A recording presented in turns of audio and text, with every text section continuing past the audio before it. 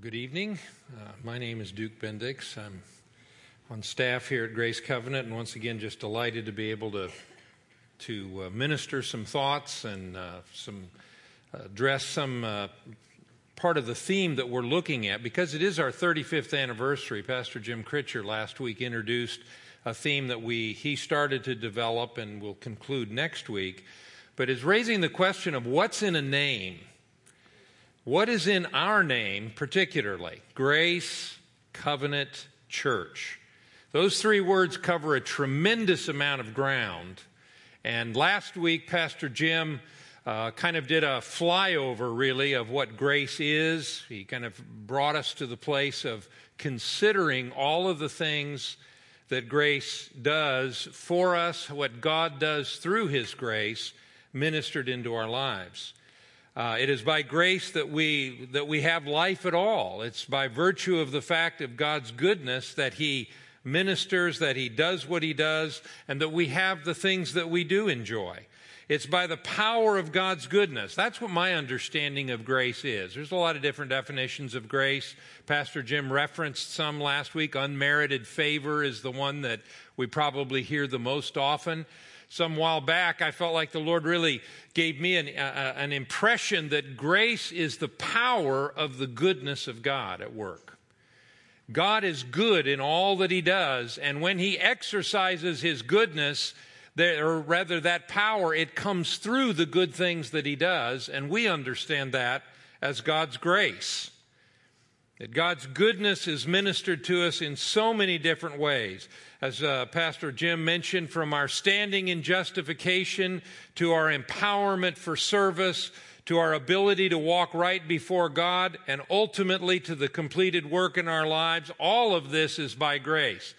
You know grace is powerful when Pastor Jim passes up the Krispy Kreme donut place. Well, actually, he didn't pass it up. You remember that? There was sin in the house, but grace covered. He only got 3. But it's a marvelous God. You know, God parts the Red Sea, He raises the dead, and He limits Jim Critcher to 3 Krispy Kreme donuts. So it's an absolute spectrum of the power of God right there. It's the grace of God, though, and what he was getting at was grace teaches us to say no. And that is the power of God working in our lives. And it was a great example of, just in a humorous fashion, that grace works in every aspect of our life. And we put that word in our name because it means something that we have to own. Where do you go to church? Well, I go to Grace Covenant Church. Those words need to mean something to us who identify with this church. Now, I got it. Some of you, if there's anyone here visiting tonight or visiting on a Sunday, we want you to understand what we understand Grace Covenant Church means and what we draw from that name. I was thinking more about the idea of names, and names identify. They serve to distinguish one thing or a person from another. And in doing so, they help us relate to that thing properly. How many of you know it's good to know when you see a snake whether it's a cobra or a garter snake? Name has a lot. Yeah, okay, I relate to those two very differently. So the naming of something helps us know how to relate to it. Additionally, names provide a sense of identity. They communicate something about what is so named. Names can have a defining influence. Now, many of the names that we use today, I don't suppose maybe we think in those terms, but it's always interesting to go back and look up the meaning of your own name and say, how close does this name describe what I am? And it's not uncommon that it really does kind of cover some of the ways in which you are. But I think when it comes to an institution or an entity like a church, names ought to be more than just a description of what they're about. They really ought to convey something about who they are, what they believe, what they hold to. As such, a name can be a marker, a reference point, whereby a person or organization can measure itself. Are we living up to our name? Are we as good as our name? Are we learning what it means to live in the fullness? And when you've got a name like Grace Covenant Church, you've got a lot to live up to and live for and learn how to live in. And that's why we're going to be looking tonight at the second word in our name, covenant. I like the organization, the church family that we're a part of, because you talk about a name that is something to live up to. Our name is Every Nation. And it reflects the purpose, the intent that we have to see churches and ministries planted in every nation in the world. So the very name that we have provide, or that the organization has, is something of a marker. Are we moving forward to that? Are we living up to that? Well, Grace Covenant Church, as I've said, each part of our name describes and affirms who we are and what we hold to. It's part of what makes us distinct. Our name expresses key elements of what we believe and what we hold as our central expression. Now, you may have never thought of this in these terms at all. And that's why it's good to be able to just stand and talk and teach you some tonight, so that maybe your understanding of what gives rise to this church and what this church is about can be broadened and enriched. And in doing so, you can have more of an understanding of what it is that you're a part of. And I don't mean as a part of this church. I mean what you're a part of when you own and enter into the reality of grace, of covenant, and as we'll talk about next week, of being part of a church. So that's why we're looking at this. There's something substantive here. You know, I think it's good to just step back, and a 35th anniversary, it's such a great opportunity to do that. So what is covenant describing? What does it mean, and what does it tell us about who we are as being this body of people that we understand and relate to God under this name, Grace Covenant Church? What is covenant? First of all, covenant is integral. It is central to all the Bible. But we hear the term probably very rarely. When we speak of the Old Testament and the New Testament, we are talking about God's history dealing with the people of Israel under the precepts and directives largely of the Old Covenant. And with the coming of Jesus Christ and the establishment of, we'll touch on a little bit tonight, of the new covenant, and how God is forming what he's doing through the outworking of that covenant. So what you have in the Bible is God doing his great task, and we'll talk about what that is in a moment. But the thing God is doing, he's doing it through covenant. Now, what is covenant? What does that describe? Biblically understood, Wayne Grudem writes this, that covenant is an unchangeable, divinely imposed agreement between God and man that stipulates the conditions of their relationship. In other words, God sets out what he's going to do and what he wants us to do, and he does this for the express purpose of getting us into a place where we can be blessed by him. This is what covenant is about. Covenant is something God initiates because he chooses to do so, and he offers as a means of blessing.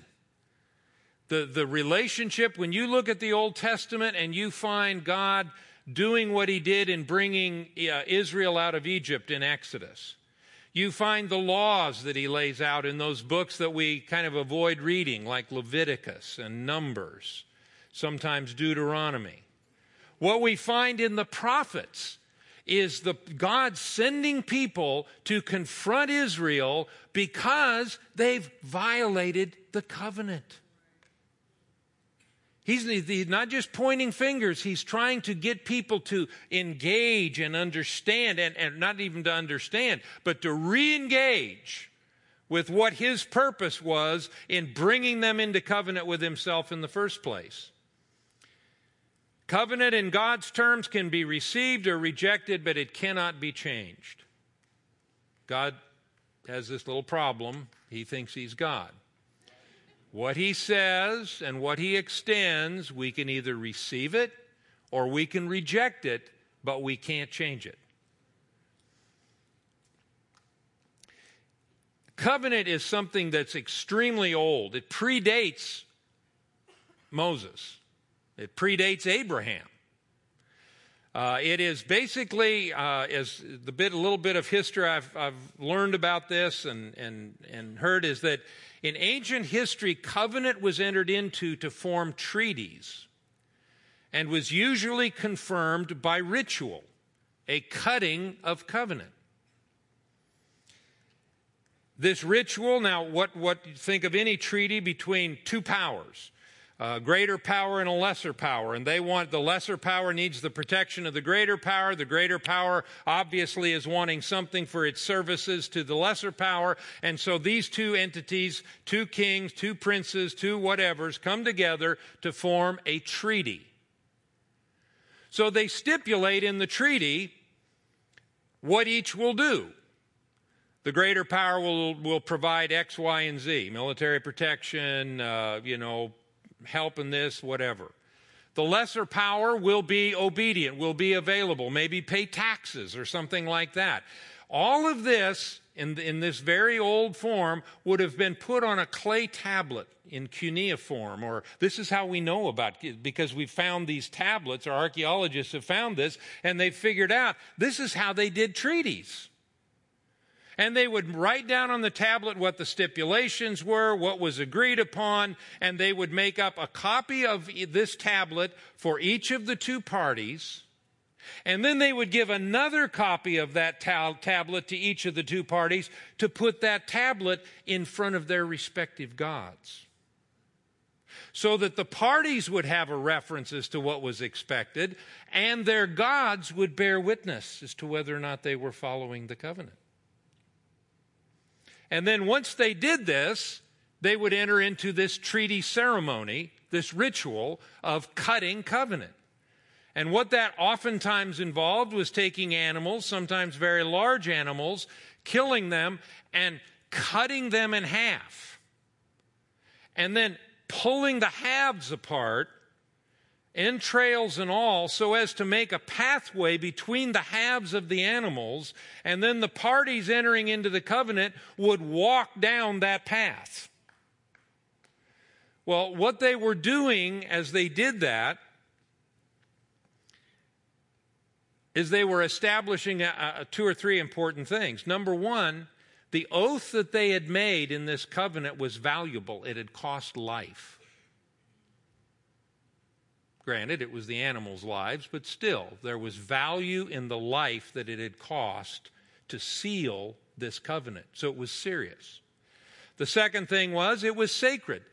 What was being agreed upon was going to be witnessed by their respective gods.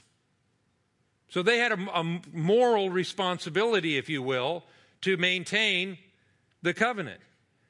And in the death of the animals, it speaks of, in the dismemberment of the animals, it speaks of the penalty if you didn't keep the covenant. So all of these things were bound up in this ritual. Now, I talk about this because when God wanted to reveal his commitment to Abraham or to Noah or to David, or starting with Adam or to you, but particularly with Abraham, we have an example of this very thing in Genesis 15, this kind of a covenant cutting. He used something that mankind had been doing for a long time, not because he didn't know about it, but because that reflected something of his nature. He adopted that picture, that type, and he used it as a way of relating to his people. He said, I'm going to enter into covenant with you. I am going to bind myself to you for the sake of my purpose and for the sake of ultimately your good. Now, what I'm hoping one of the takeaways will be from this evening is that you will go away and understand that behind your faith stands the unshakable purpose of God to do something that he has set himself inexorably to do. Hebrews 6:13 through 14 and verse 17 and 19 says this: "For when God made a promise to Abraham, since he had no one greater by whom he could swear, he swore by himself, saying, 'Surely I will bless you, and I will multiply you.' So when God desired to show more convincingly, see, here's what God's after. He wants this to be an absolute certainty in the hearts and minds and faith of his people. And so what he does is he does what he doesn't need to do. This isn't the lesser going to the greater. This is the greater stooping down to the lesser, binding him in an agreement, binding himself to these people in a way that he would not have to do. He could simply say, I'm God, you go with the flow, and forget anything else. But instead, he relates to us as people whom he wants to have believe in him without question. He goes on, so when God desired to show more convincingly to the heirs of the promise the unchangeable character of his purpose, the unchangeable character of his purpose. Do you know God has an unchangeable character or an unchangeable purpose for you, for me, for this house? God doesn't think things up on the way to the meeting. He has an unchangeable purpose, and he wants his people to know that he's solid in what he's going to do. He's going to be faithful. He's going to be true. He's going to be inexorable without any change, any wavering whatsoever. And in order to communicate that, in order to reveal that, he does what he did with Abraham. He guaranteed it with an oath. He guaranteed it with a covenant. So that by two unchangeable things in which it is impossible for God to lie, we who have fled for refuge might have strong encouragement to hold fast to the hope set before us.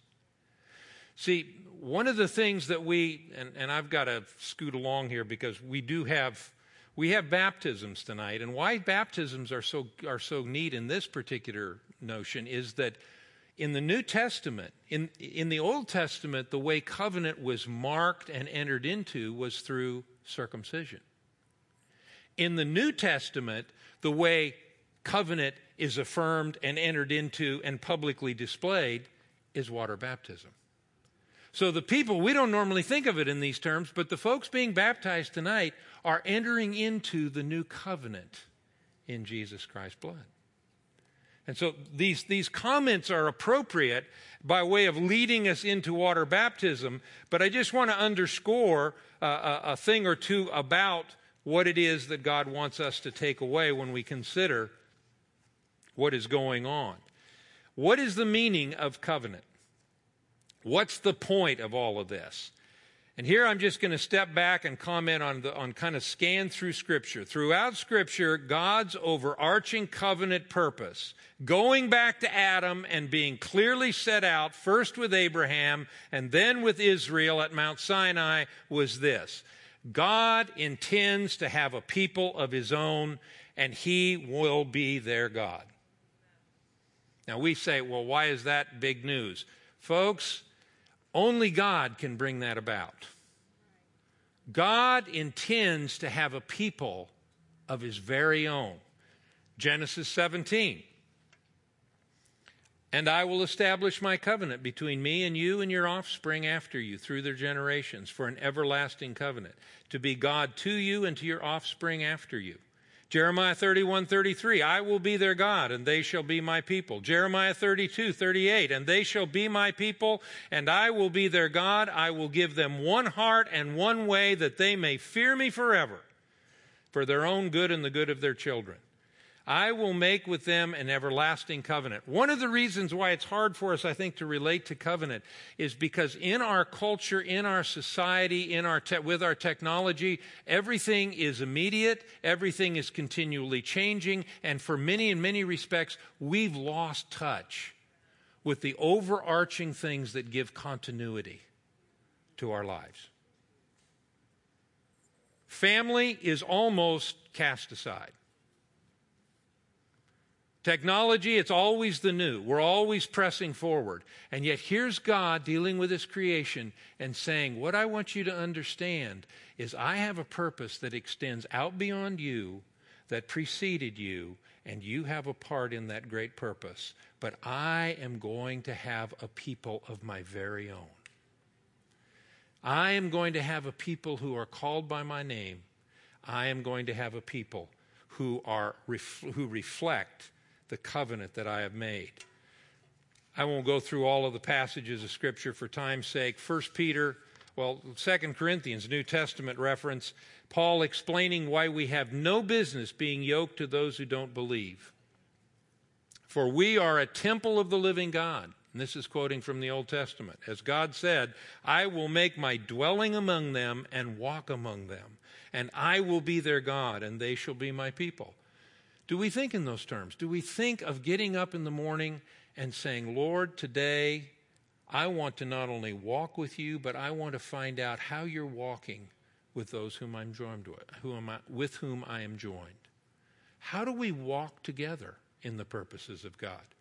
This is only an introductory scan of covenant because we can look at it in so many different ways. How our relationships are to be walked out in light of covenant. But for tonight, I just want to establish this reality that God is intent upon having a people for Himself. 1 Peter 2:9-10 says, but you are a chosen race, a royal priesthood, a holy nation, a people for His own possession, that you may proclaim the excellencies of Him who called you out of darkness into His marvelous light.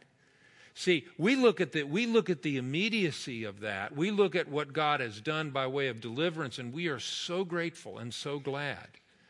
But what He's doing is He's joined us with others that through the testimony of that people, something of His glory can shine forth. Something about His nature can be on display. We are to be a city set on a hill, a light in the darkness.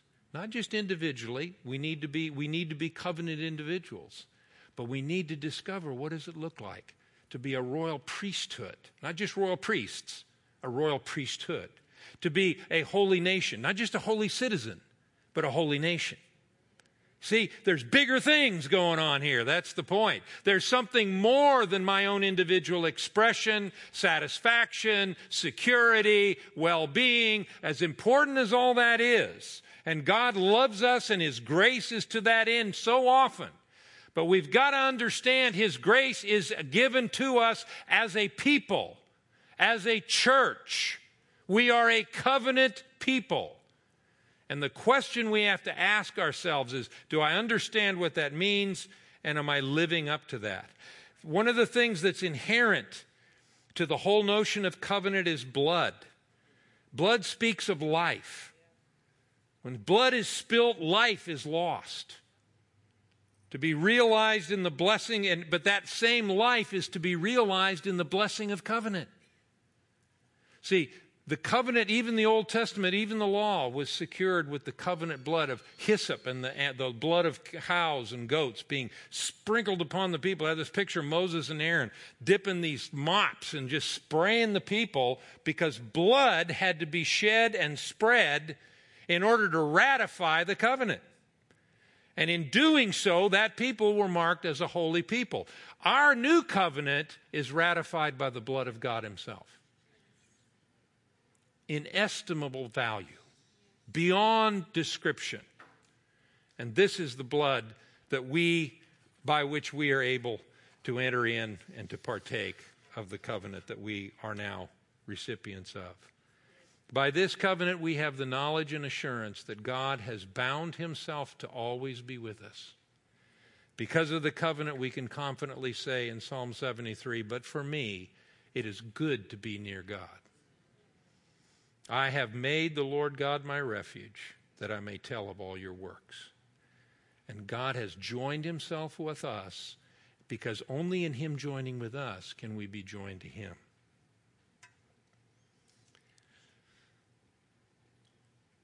By covenant, God has people who can now live with him, and they can do so in a way that pleases him. He has a people among whom he can and will live. He has a people among whom he can and will live. Last things Jesus talked to his disciples about was, I will come and make my abode with you. I will come and dwell with you. This is the covenant by which we are named, a covenant of grace, a covenant of promise, of assurance and hope. God has committed himself, basically, what have I said? God's committed himself since Adam to have a people of his own among whom he could live and through whom he could extend the blessing of his will to all the earth. When Adam broke the covenant he had with God, God set out to accomplish a great redemption, and with that a great restoration, and he did so through covenant. From Abraham and ultimately through the covenant we've received in Christ. The new covenant established in Christ, based upon the virtue of his death and ratified by the shedding of his blood, is now the vehicle of God's redemptive work in the earth. And we affirm that by participating, by being named Grace Covenant Church. We're affirming that we're part of that.